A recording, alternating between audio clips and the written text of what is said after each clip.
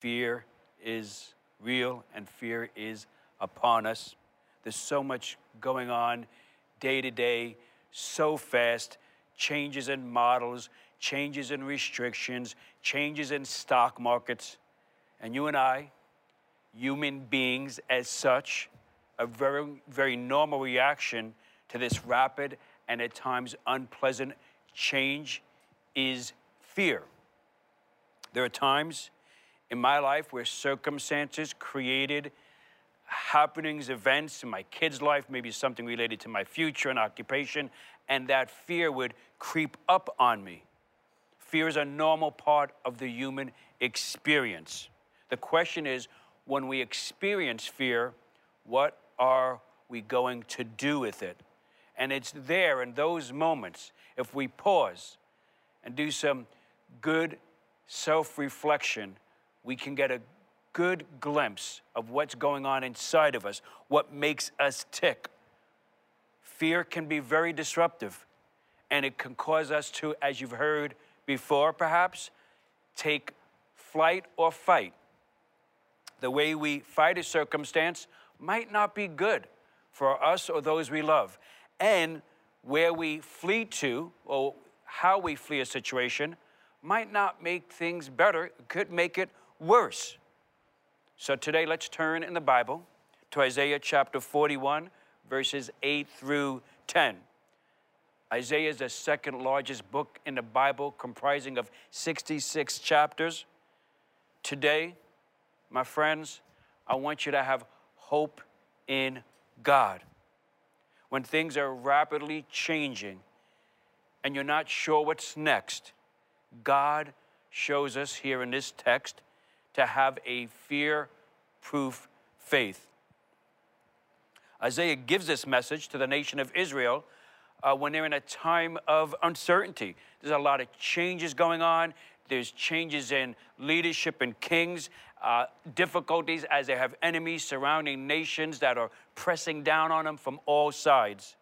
And verse 8 reads in chapter 41, God says to the prophet Isaiah, "But you, Israel, my servant, Jacob, whom I have chosen, you descendants of Abraham, my friend, I took you from the ends of the earth, from its farthest corners I called you, and I said, you are my servant. I have chosen you and have not rejected you." So in a time of uncertainty in the history of the nation of Israel, God calls this nation my servant, and he refers to them as my chosen people. And Jesus Christ, continue on in God's story, we as believers in Jesus are an extension of Israel, and God chooses us to serve. And we want to come before God today with every breath that we have and say, God, I love you. I want to live like Jesus, and I want to serve you. Yeah, it's unthinkable. We said this a few weeks back, but this is a mindset that we continually want to cultivate and develop, because it's just not going to come naturally, especially in such an environment as this. We must be intentional. Now, Jesus says in Mark chapter 10, verse 42 through 45, it says, Jesus called them together and said, you know that those who are regarded as rulers of the Gentiles lord it over them, and their high officials exercise authority over them. Not so with you. Instead, whoever wants to become great among you must be your servant, and whoever wants to be first must be slave of all. For even the Son of Man, he's speaking to himself, did not come to be served, but to serve, and to give his life as a ransom for many. Jesus said, I came to serve. I came to give my life, to die on a cross, because my Father in heaven loves you and I, so much. And our response to that is, Jesus, we desire to serve like you. We want to have this mindset of Christ to serve others, and in doing so, our hope now is in Jesus. When people are running around trying to get and grab for themselves, trying to protect themselves, and at times excessively into getting, the protecting, we want to have that attitude where we're asking God, how can I live outside myself? How can I serve? How can I give? God chose us, called us to serve others. And by doing so, we are honoring him. We are serving our almighty God. And as a result of this, and I want you to let this sink in, by having this mindset, by living out life this way, we are increasing our awareness of God's presence. And at times, you and I, we observe people who are serving, and we might think, well, maybe they're out there serving, or they're stretching themselves in certain ways and capacities and abilities because, they're not afraid at this time, or they're not struggling emotionally, or they're in a better place financially. Yeah, it could be true, but maybe not. Maybe they were afraid when they stepped out. Maybe they were struggling emotionally and financially when they stretched themselves. But maybe they shook off their fear rather than their fear shaking them. A lot of F's going on there, huh? Isaiah chapter 41, verse 10 says, "Do not fear, for I am with you. Do not be dismayed, for I am your God. I will strengthen you and help you. I will uphold you with my righteous right hand." And here we learn that God's presence cures fear. It tells us when we fear that we are to remember that we are in the presence of God. Whatever is making you worried, nervous, God says to you this morning, I am the Alpha and the Omega. I am the beginning and the end. I am your all in all. I am your God, and I am with you. I am the cure to your fear. This, a settling in on this, an embracing of this, a processing of this becoming our narrative in such a time like this can and should change our attitude and our mindsets. It can adjust our heart rates. God can take care of our present struggles and uncertainties. You see, we are uncertain, but God is certain. We are uncertain, but God is certain. I'll say it twice, it's so good. We are struggling, but God is strong. We are fearful, but God is our refuge, an ever-present place to go in a time of struggle, in a time of uncertainty. Every time you sense fear in your thoughts, anytime you sense fear creeping up on you or feel fear coming on you, introduce that fear to your God, because he is with you. He is present with you. And God, who is present, is the cure for your fear. If you are a follower of Jesus Christ, you must remember that your Savior and mine said, I will never leave you. I will never forsake you. He took the time to articulate that. Jesus, who is fully God and fully man, made that statement.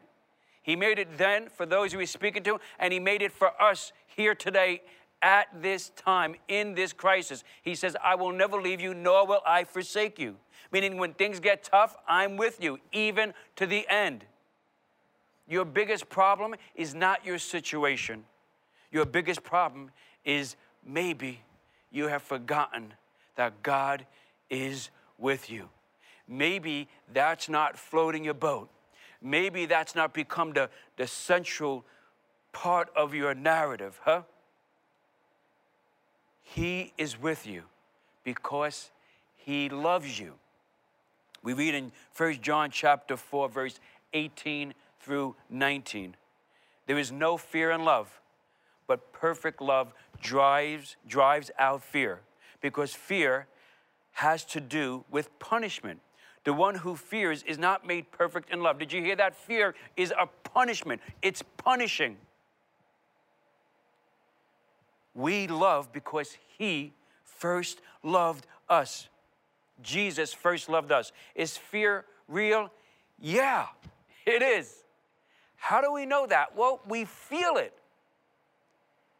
I know what I feel. What do you know? Truly know. I know that God loves me and his presence is with me. I know that, and I'm going to feel what I know. I know God is with me. The hope you have in fighting fear is to feel what you know rather than know what you feel. Are you fearful right now? I want you to introduce your fearful feelings to your ever-present God. I want you to know God is with you. I want you to feel what you know. I want you to call out on God, Holy Spirit, knowing that he is pouring his love into your very being. He is displacing that fear even as we speak. He's driving out that fear. I'm not saying walk away from the fear. I'm not saying you asking that fear to leave. I'm saying that God's perfect love, that God who's with you right now, is driving out that fear in Jesus' name. Know he's with you. 2 summers ago, two summers ago, my family went to Cranes Beach. It's one of our favorite beaches. And it was a great day. It was a hot day. It was like in the mid-90s. And I just can only sit around so long. And so eventually I decided I want to go. It was kind of had this itch for a while to just go into the dunes. They're off to the right side of the parking lot. I never see really anybody go over there. They look like they're kind of rolling. And if when I looked on the map, it looked like on the other side of the dunes, there was this sort of a desolated, part of the ocean and maybe some beach. And I was just wondering what's over there. And no one could get there. So it just kind of piqued my interest even more. So I got up and I said, I'm going to go check out the dunes. I'm going to try and get over the dunes to the other side and see what's over there. So my wife and 3 of my kids just abandoned me immediately. And one of my kids, my son says, okay, I'll go with you. And we get over there and we approach the dunes, and there's a sign about, being careful. I think it was for turtles or birds or something like that. And so we set out, we just jump right into it. And probably not even like 5 minutes in, we start to realize it's hot in there. I mean, it's got, 20 degrees, 25 degrees hotter in there than it was out on the beach. And we just went in there. We really didn't have any sandals on or anything on our feet. And it's getting rough. I mean, kind of in the range of like you're walking on hot coals. And it was getting so bad that you had to sort of like just move your feet around as you walked. And me being dad, I'm trying to do that for my son. Now, my son's behind me. My son has followed me. Why? Because he's thinking, I'm with dad, so I'm safe. My dad's here. And the reality that I have is I am safe. I'm protected. I'm well. Well, I don't know. And then a short way into the trip, a guy, another human being, because there's nobody in there, passes us. We say hi. And he says, hey, there's some mosquitoes up there. I said, oh, okay. Don't think much. Well, man, a few minutes later, we hit one batch of mosquitoes and another batch of mosquitoes. The temperature is getting hotter and hotter. We're burning up. We've got no protection mosquitoes. We've got nothing on our feet. I'm just getting exhausted. I'm fighting off the mosquitoes. Fluids are coming out of my body like I didn't even know I had. By the time it was done, we got about halfway. Now, my son was like just wondering, like, hey, is this going to be okay? Especially when I dropped under a small tree for some shade. And I said, you know what? I saw a sign, and it showed a path that didn't go to the other side, but kind of went back to the main beach. I jumped on it, and I escaped, and we got out of there. By the time we were done, aside from our feet being burnt, I think I had like 63 mosquito bites on my leg, and he had like 50-something mosquito bites, huh? and we didn't find out what was on the other side. Now, we did go back the next year, and we jumped in there again. Now, this time we were prepared, well thought out, some prayer, some wisdom, some mosquito repellent, some little things to set on fire to keep them away from us, and we made it to the other side, and it was fantastic. So, you see, my son, at the onset of the journey, says, hey, I'm with my dad. I know I'm safe. I'm ready to go and jump into the uncertain. I'm ready to go and walk out there where, you know, maybe no one has gone before, right? Let your reality be that God's presence is with me. I am well. I am safe. I can go out on this journey in life. Regardless of the circumstances, regardless of what's going on, I can emotionally, I can spiritually, when allowed, when necessary, when able, I can physically, I can journey on in life. My soul is well, my future is okay, God is with me. Joshua chapter 1, verse 9, God says, have I not commanded you? Be strong and courageous. Do not be afraid. Do not be discouraged, for the Lord your God will be with you wherever you go. Don't be afraid. Journey on. Go where nobody has gone. Go to places you never thought you could go. Because your reality is God is with me. And he's with me because he loves me. And because of that, we do not have to be overwhelmed by fear. We do not have to be driven by fear, but driven by hope. This is our reality. We don't have to be in paralysis because of fear. Now, we are all in a different place in our life, in our journey. Some of you, you know, you're processing this and you're thinking, I'm just not sure about this Jesus thing, right? I mean, how do I know God is with me? You know, you can place your faith and trust in Jesus even right now. You can say, even as I'm talking, Jesus, you know what? I want you in my life. If you're even thinking that, that's so far from the norm, right? That's probably such a deviation from day-to-day normal life in your world that it's just something, got to be something that's supernatural. And I'd say God, Holy Spirit, is awakening you of his presence. And you have this yearning. And that yearning is God calling you to reconcile you with him, huh? To know Jesus as your Lord and Savior who's rescued you. You can be sure that God is with you. You can know that Jesus gave his life for you. God's presence changes everything. Stories in the history of Christianity throughout the ages of amazing men and women who experienced the presence of God in their midst in the middle of the most difficult times. Those are the greatest stories we have in Christendom, in the Bible. Women and men who gave their lives in the midst of astonishing difficulty, right?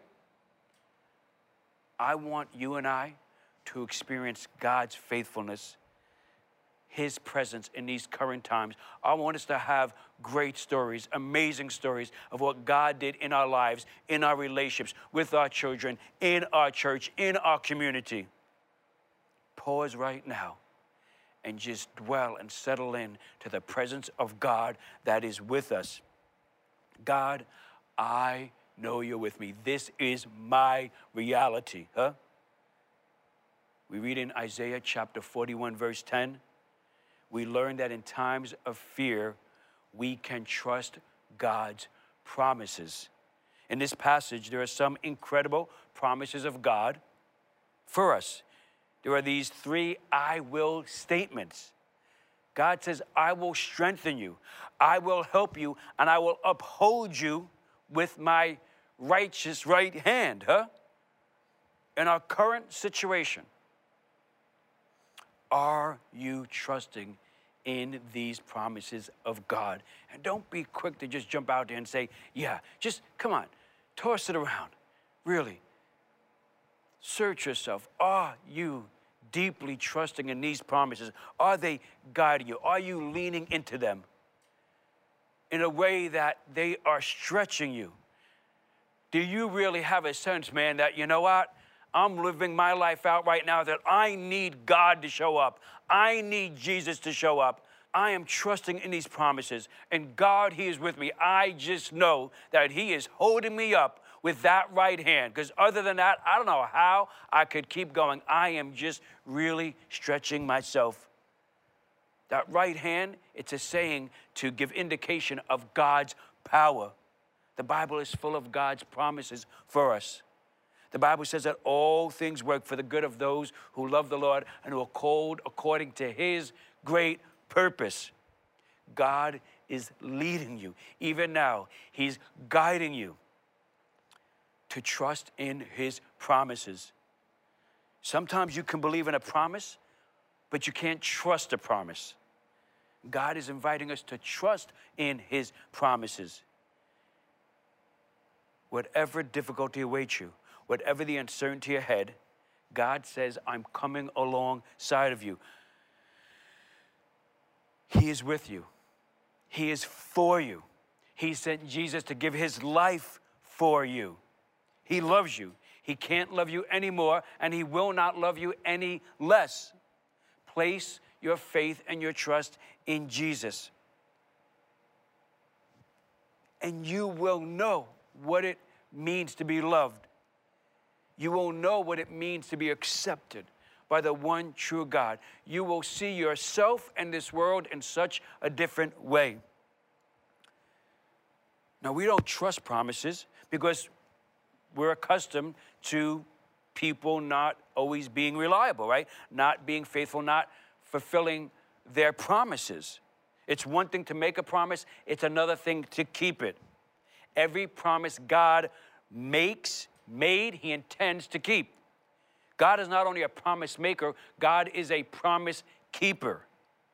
We can trust God's promises. In these uncertain times, with fear creeping up on us, fear on us, we can introduce that fear to our faith. We can introduce that fear to our trust in God.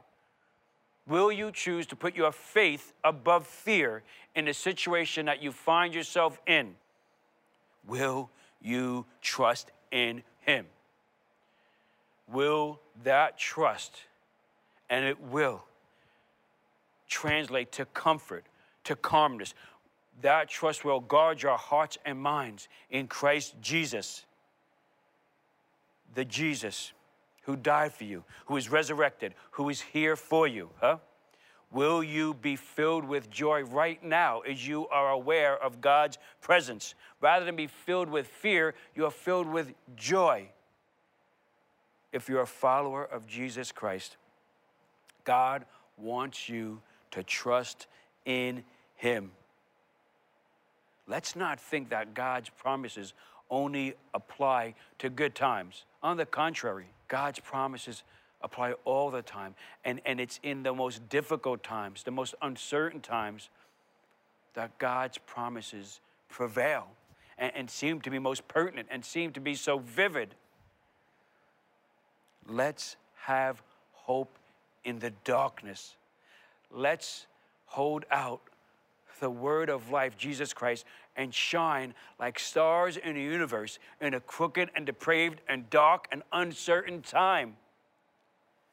If you're watching this and you are not yet a follower of Jesus Christ, I believe that God knew in His sovereignty, in His most excellent way, knew that you would be here hearing this message. You'd be sitting where you are, standing where you are, that you'd hear this message in such a time like this, sort of a time where that sense of immortality in all of us has decreased pretty significantly.